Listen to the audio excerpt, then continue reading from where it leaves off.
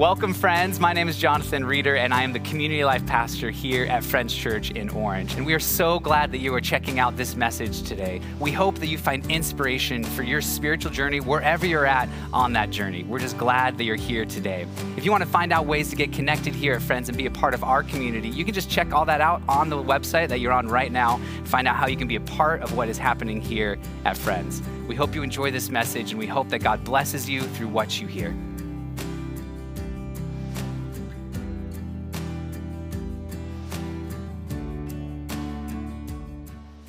Good morning. Good to see you guys. Jonathan, I love that you gave a little shout out to Full Circle, the meaningful marketplace that really is the church in disguise over in the plaza. Some of you have been there. I just say that because $10 goes a really long way at that place. This is $10 at Full Circle, ladies and gentlemen, from the shoes to the shirt. Some of you are going, I know, those are my old shoes. And that's my shirt, and I just want to say thank you right at the top. About every few months, I just rotate my clothes at Full Circle. So really grateful for you guys. I want to encourage you to stop by. But as we continue today, I'm so glad that you guys are here. If this is your church, welcome back. If it is your first time here, welcome. I believe that you're already getting a sense, first and foremost, of who God is and his love and his consistency and his faithfulness. And there's a powerful invitation he's going to give you into a miraculous life with him today. But there's so much energy and hope and joy. And I love that's going to just continue as we talk about one of my favorite stories in the Bible, one of the most incredible stories in the Bible. But as we get started towards that, one of the things that I think we all can agree on is that life is a series of problems. Can I get an amen?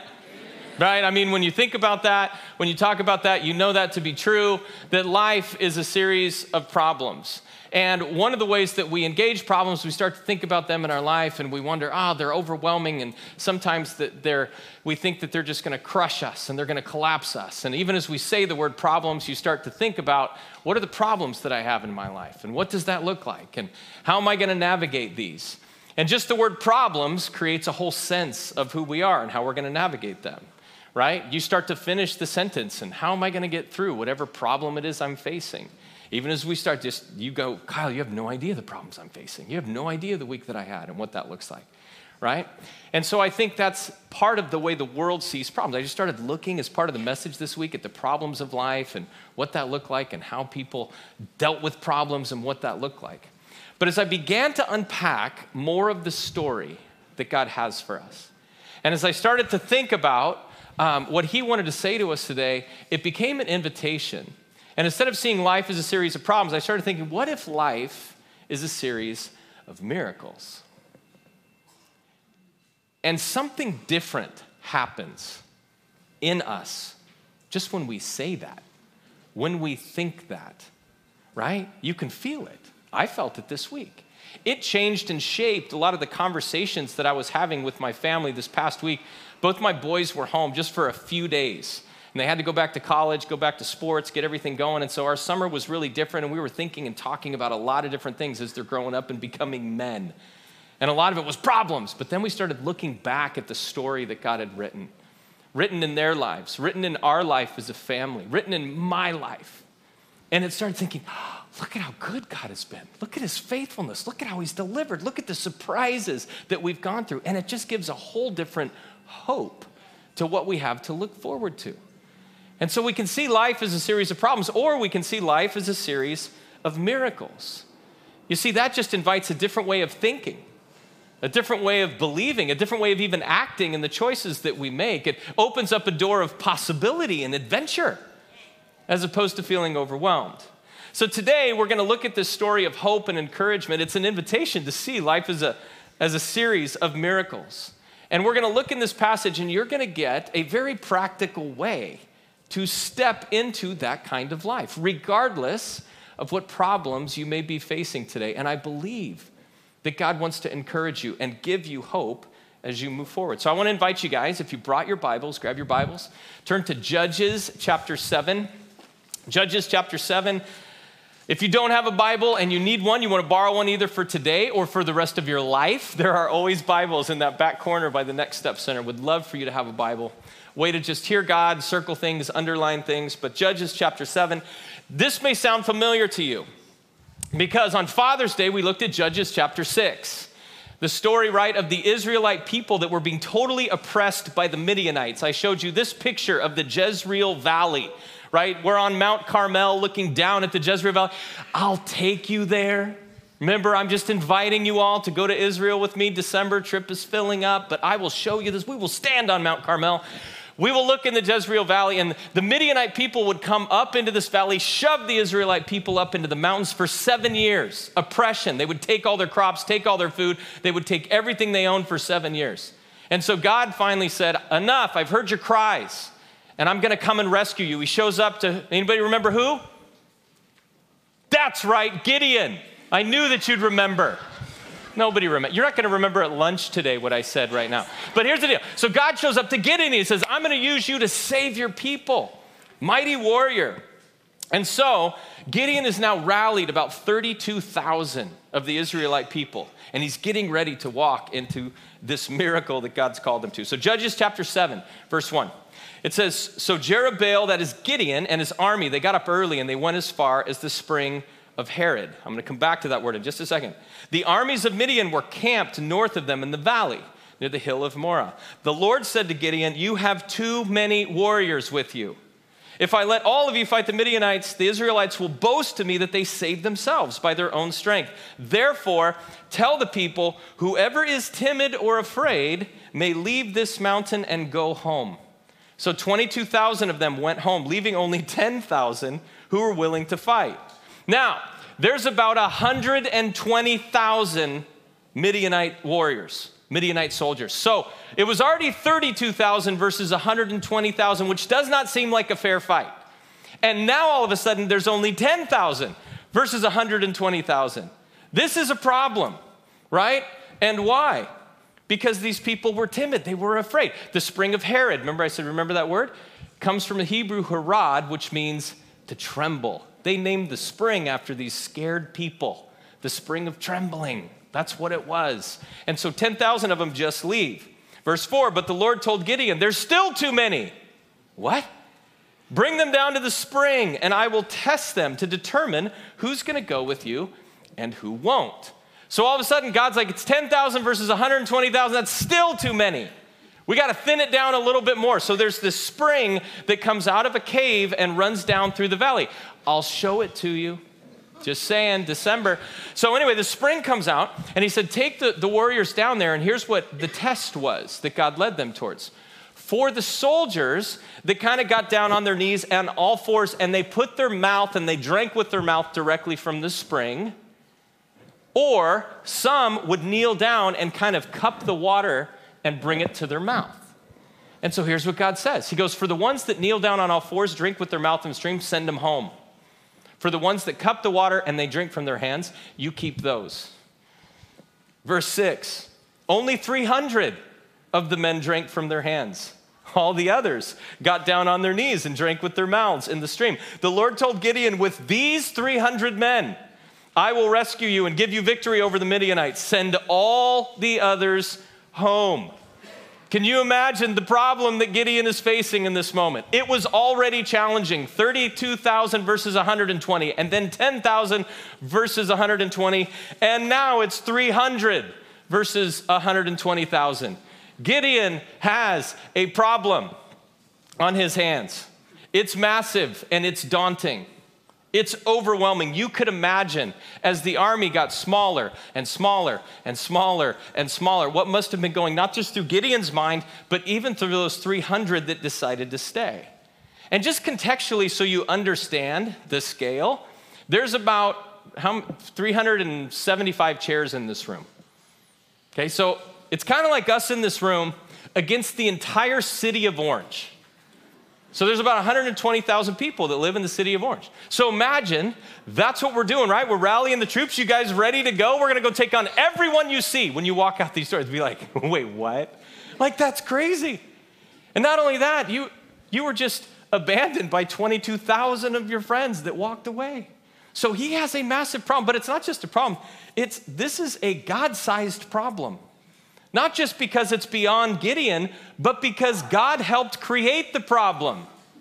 If you think about it, God took away 9,700. He said, I'm going to test them and we're going to see.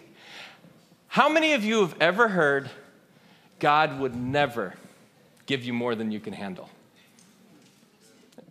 That's a total lie. Almost every story in the Bible says that. This one certainly. God will always give you more than you can handle. God will always give you more than you can handle. And that's one of the things we see. God consistently gives us more than we can handle on our own.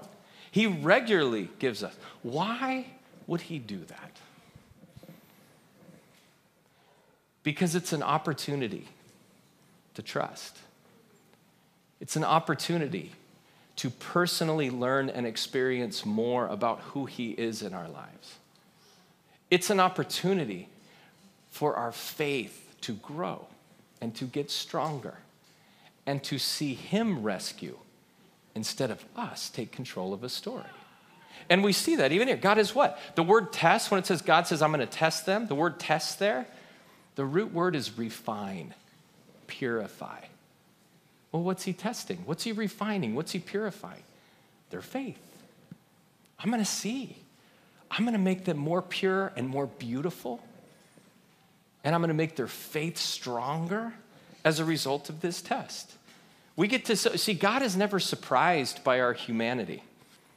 He expects it. He's never surprised by our weaknesses or even by our failures. He knows we have limitations, but he doesn't. And so that's one of the things we see. We get to see, who are we depending on? Who are we relying on? When we see life as a series of problems, who's going to solve all those?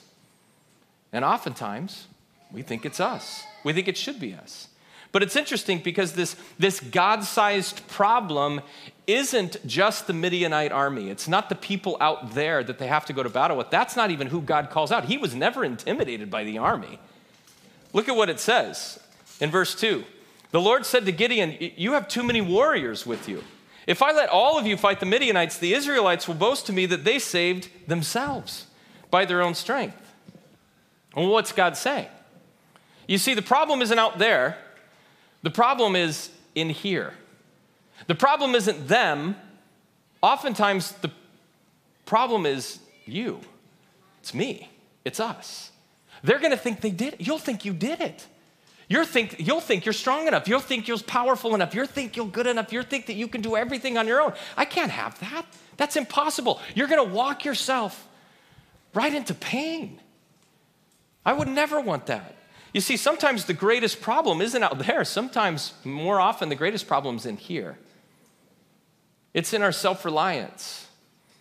It's in depending on ourselves or on our own strength or on our own power, on our own wisdom or on our own bank accounts or on our own jobs or on our own influence or on our relational influence or on our charisma or whatever it is. We think it's on us. A lot of times it's pursuing comfort or pursuing safety or pursuing what's convenient over what God would call us to. It's choosing our own thoughts or our own thinking or our own opinions over what God might want to say to us or what he's doing in our lives, or making sure that we're stopping long enough to listen to him and to fully trust him with our lives. See, sometimes the greatest problems we face aren't out there, they're actually in here. It's in our own thinking. It's in our own feeling. And so what's the problem or problems that you're facing today? What's the first thing that comes to your mind? When we started saying, life's a series of problems. What was it that just showed up right here? Maybe for some of you, it's an out there kind of thing. It's a health crisis.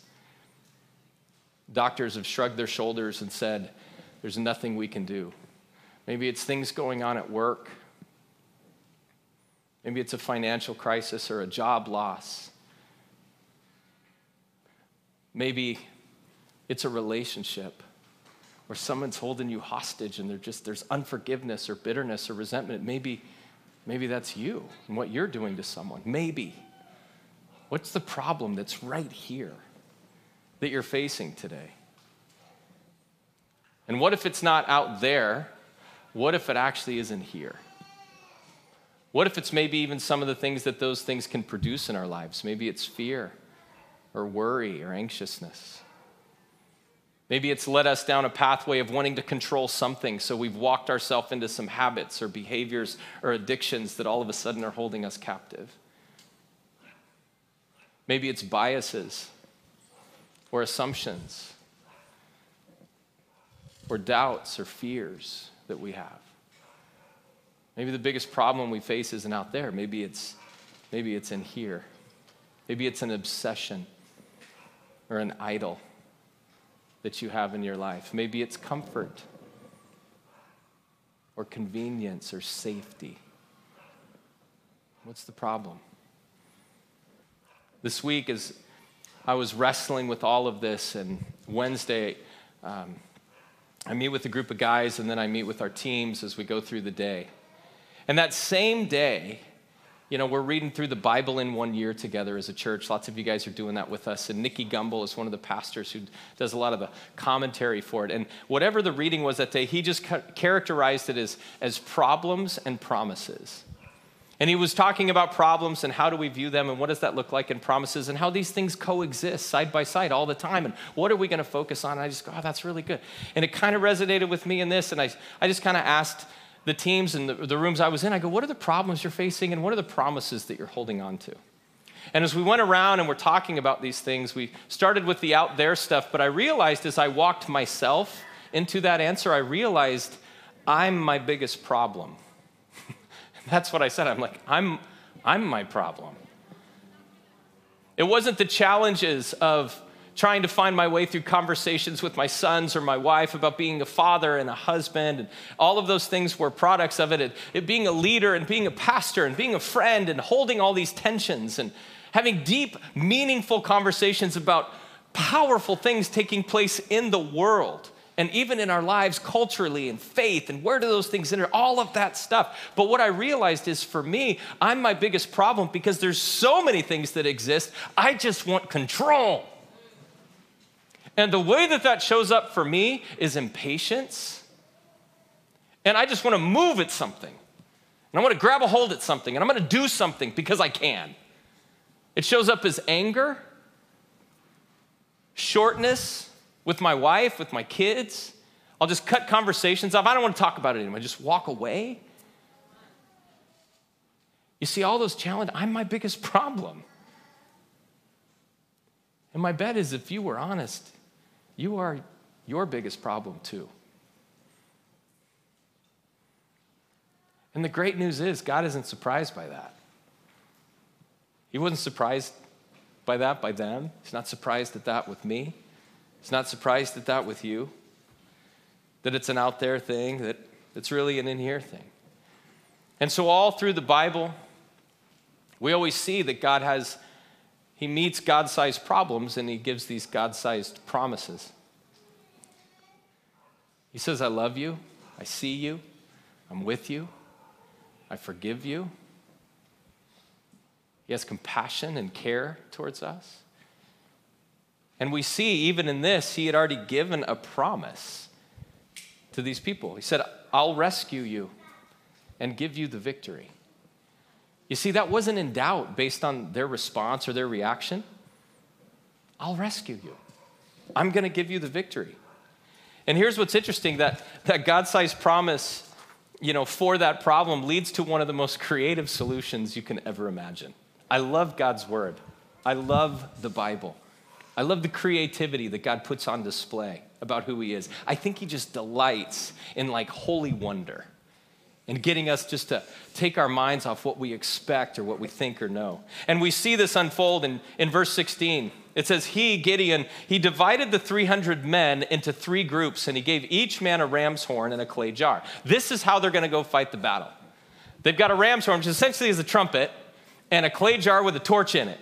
No swords, no shields, they're like, wait, what? You're doing what? And so that's what he gives everybody. And then he said, keep your eyes on me. When I come to the edge of the camp, do what I do. As soon as I and those with me blow the horns, blow your horns too. And all around the camp, just shout, for the Lord and for Gideon. That's the plan. Right? So we're rallying in the room, and here's the thing, we're gonna go fight the city, and imagine it's like the street fair. Just to give you a sense, everybody's packed in, right? Because they're all camped together, and they're all in this 4-block area. And so here's what he says, we're gonna surround everybody. So it's like, we're gonna take everybody, break them up. We're gonna make a big old circle around just this big 8-block area, and just do what I do. Okay, what is that? All right, when I make a lot of noise, I want you to break your jar and shout, "For the Lord and Gideon." Right, that's probably the amount of enthusiasm they had for the plan when Gideon shared it. They're like, oh, wait, what? Like he's like, yeah, let's go. So just after midnight, right, it's dark, everybody's quiet, they're finally probably just getting to sleep, and they're thinking, we've done this for 7 years. The Midianites, they have so much more, so we got this. And so they're resting, and everybody's sneaking around, and then all of a sudden Gideon's like, all right, it's time. Da-da-da! For the Lord and Gideon. And all of a sudden, all these, torches and everybody's shouting and screaming. And here's what happens. All the Midianite army, they start waking up, right? Imagine getting woken up by like an air horn. Like that's what's happening in these people's lives. They're like, what's going on? They draw their swords, and they literally, because it's so dark and all the lights, they just start killing each other. They end up killing off a bunch of Midianite army, and the ones that are left, they just run away. Because we're surrounded. There's no hope. They just walk away. Could you imagine? That's crazy, right? I mean, that's bizarre. And here's the thing. We see that a God-sized problem with a God-sized promise, it has to have a God-sized solution. There has to be a miracle. There has to be something impossible that's going to lead us through this. Because there's no way we can do it on our own strength. There's no way we can imagine a scenario where 300 people are going to overwhelm 120,000. But this is what he does, this creativity. You see, we think and we expect and we anticipate and we design traditional answers to supernatural problems. And when we do that, we're limiting ourselves, right? We think we know because that's all we can do. We think, oh, somehow these 300 people, they're going to turn into the Avengers. You know what I mean? They just go, the one guy takes out 100 and it's like, that's what's going to have to happen. And God's like, no. Nobody's going to do anything. We're not even going to have weapons. It's going to be great. I need you to go shout. What? This is crazy. You see, how God answers and delivers is oftentimes exceptionally creative, exceptionally and out of the ordinary. And here's the thing. Could you imagine what it must have been like to be one of those 300? I mean, just imagine for a moment. You're in this room. You've got this massive, daunting, overwhelming problem, this task. Somehow you've held on to your faith. You've remembered the stories. Here's the plan. You're thinking, oh boy, this is nuts. Okay. And you go out and all of a sudden you're blowing your horns and you're breaking the jars and the torches are there and you're screaming at the top of your lungs and everybody just starts running away. You'd be like, what? This is crazy. You'd tell your friend, right? You'd start looking at your buddy, go, what's happening? This is insane. And then what? You'd get to go back and you'd get to tell your family this story. They're like, what happened? How many did we lose? And you're like, none. Like, what happened? What'd you do? We just shouted. What'd you do with my jar? I'm sorry, honey, I broke it. It's like, that'd be the one tough moment. But it's like, you're going back and you're sharing just this adventure. And it's this story of faith that you get to pass down to your kids. And here's the beauty, the whole community got to receive the miracle. They got to walk in the miracle. But imagine what it was like for the 300. And that's the invitation God's giving you, to be one of the 300. You see, God's at work. God is doing miracles. God is showing up. You know what he's saying? Hey, you want to be one of the 300? You want to walk in it? So how would we do that? He shows us right in this passage. 3 things. First one, you've got to be courageous. You have to choose courage. Right? We see one of the first things in verse 3. Whoever is timid or afraid may leave this mountain and go home. 22,000 of them walked away. The first step is just trusting God. And sometimes that means just to stay in it. Just stay in the fight. Just wait. Just believe. just hold on to hope because of the miracles that he's done and that he is doing and that he will do. And this is one of the hardest things, right? And we know this, but all through the Bible, we're encouraged. Paul writes to 2 Timothy, for God hasn't given us a spirit of what? Fear and timidity, but of power and of love and of self-discipline. You see, he's saying when you stay in it, when you take courage, when you hold on to hope, you're basically saying this can't happen in or through me. I can't do this, but God, I believe that you can. And I believe that you will. And you stay in it. And you trust him. And you do everything you can just to listen to Jesus and follow him, even if he invites you into the most insane, crazy things. Okay, we're going to try that. So number one, you got to be courageous. Number two, you've got to be careful. You've got to be careful. And here's the way we see this path. Remember that test that God gave them? A lot of theologians believe what happened in the armies that day is if you got down on all fours like this and were drinking with your mouth from the stream, you were totally and completely vulnerable. You couldn't see anything. You couldn't hear anything. You couldn't fight back. You couldn't do anything. For the soldiers that got down and were drinking with one hand, chances are they probably still had their hand on their sword and they're cupping the water and they're kind of like looking and drinking and all that. They were being careful. It's like, wait, you never know. The Midianites might attack. You never know. I'm going to be ready. And we see this all through God's word. So often he says, Ephesians, you got to be careful. The days are evil, right? 1 Peter 5 says, stay alert, be careful, watch out. Because your great enemy, the devil, he prowls around like a roaring lion, looking for someone to devour. You see, you always got to be careful. You always got to be on guard. Satan is going to come and he's going to whisper and he's going to lie, and it's just the subtleties that he's going to get you to compromise.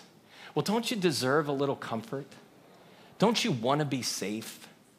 Wouldn't it be more convenient if you chose that path instead of this one? Don't you think that, like just all the little lies and the whispers he's going to give, you got to be careful. You got to stay alert, because here's the thing. Satan's not just trying to get you to do something bad so you feel bad about yourself, or he's actually looking to destroy you. He's looking to divide you and separate you, not just from God, but from one another. He's looking to devour and kill you. And so we got to be careful. You got to be courageous. You got to be careful. And then the last one we see is you got to be willing. You got to be willing to be surprised by when God says it's time to take a step. You got to be willing, because it's probably going to feel incredibly unconventional. It's probably going to feel incredibly dangerous. It may feel really hard, but it probably is going to be incredibly creative, because here's what we see all the time, not just in this passage. God consistently deals in the impossible. So whether it's a health crisis or a job crisis or a financial crisis or whatever it is you're facing, you got to remember, God deals in the impossible. When the world is saying that's impossible, there's no way, that's the perfect opportunity for God to do the miraculous. Life is a series of miracles. This looks like the perfect opportunity. The Old Testament, how many stories do we read of the Red Sea part? Who heard of a sea parting? God, right? When Joshua was taking over this land that God promised, and he's got to take over a city, and they got to go fight a battle. How does he have them do it? Hey, I need you to walk around that thing 7 times, and then just the walls are going to fall. What? Some of you guys have heard these stories. Some of you are like, wait, these are real stories? Yes, they're real stories. They're real stories.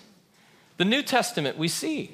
All through the New Testament. In Luke, the Christmas story, one of the first ones, an angel shows up to a teenage girl, Mary, pledged to be married, not married yet, still a virgin. Hey, you're going to have a baby that's going to be conceived by the Holy Spirit. That seems impossible. I know. God deals in the impossible. Nothing's impossible with God. That's what he tells her. Nothing's impossible with God. Of course this is possible. All the miracles we see Jesus do, how creative are they? We need to feed thousands of people, Jesus. All right, what do you have? Some bread and some fish? Great. Let me just start tearing that off. And it never stops. Thousands of people get fed.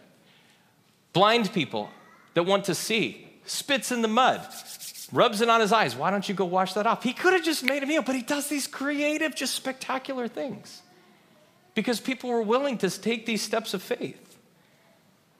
So what's the problem that you're facing? What's the problem that you're facing in your life? What's the thing that's right here that comes to your mind? What's the challenge? What are you wrestling with? Where do you see you in it? Where do you see your selfishness or entitlement or pursuit of safety or comfort or convenience or any of those things just kind of slowly putting you in control instead of just saying, God, I want to do what you want, when you want, and how you want. And seeing it as a miracle that God wants to do in your life. Maybe for some of you that literally means just waiting and the courage to just stay in it. Maybe it's to stay in the marriage, to stay in the conversation with your kids, to stay in the conversation with your friend that you disagree with. Maybe it's to stay in it in your job. Maybe it's to stay in it in an uncomfortable spot. Maybe it's to stay in it being single. Maybe it's to stay in it as you wrestle through hard things. Or maybe it's time to take a step. Maybe it's time to take a step. Maybe it's time to take a step towards prayer and let people love you and care for you the way we talk about every single week. Maybe it's time to take a step towards community and stop by the Next Step Center. Just take your next step of faith. Maybe it's time to take a step towards generosity with us. Write this incredible story in the world around us. Are you willing to believe that life can be a series of miracles? Let me pray for you. Would you close your eyes, bow your heads?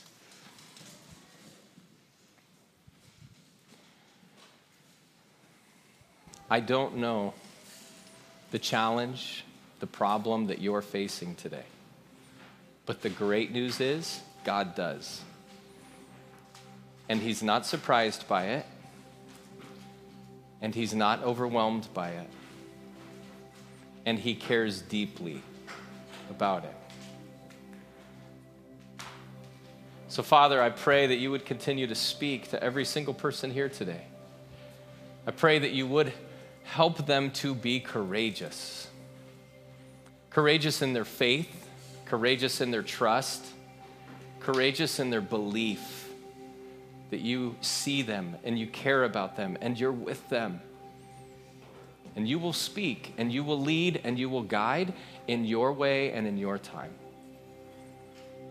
Help them to be careful, to be able to separate truth from lies. And help them to be willing. God, for those that you're inviting just to stand firm and to wait, I pray that you would give them the strength and the patience. God, for those that you're calling to take a step of faith, I pray that you would help them with the humility and the courage that you give them to take a step of faith towards you and with you. Continue to speak to us and lead us as we listen and respond to you.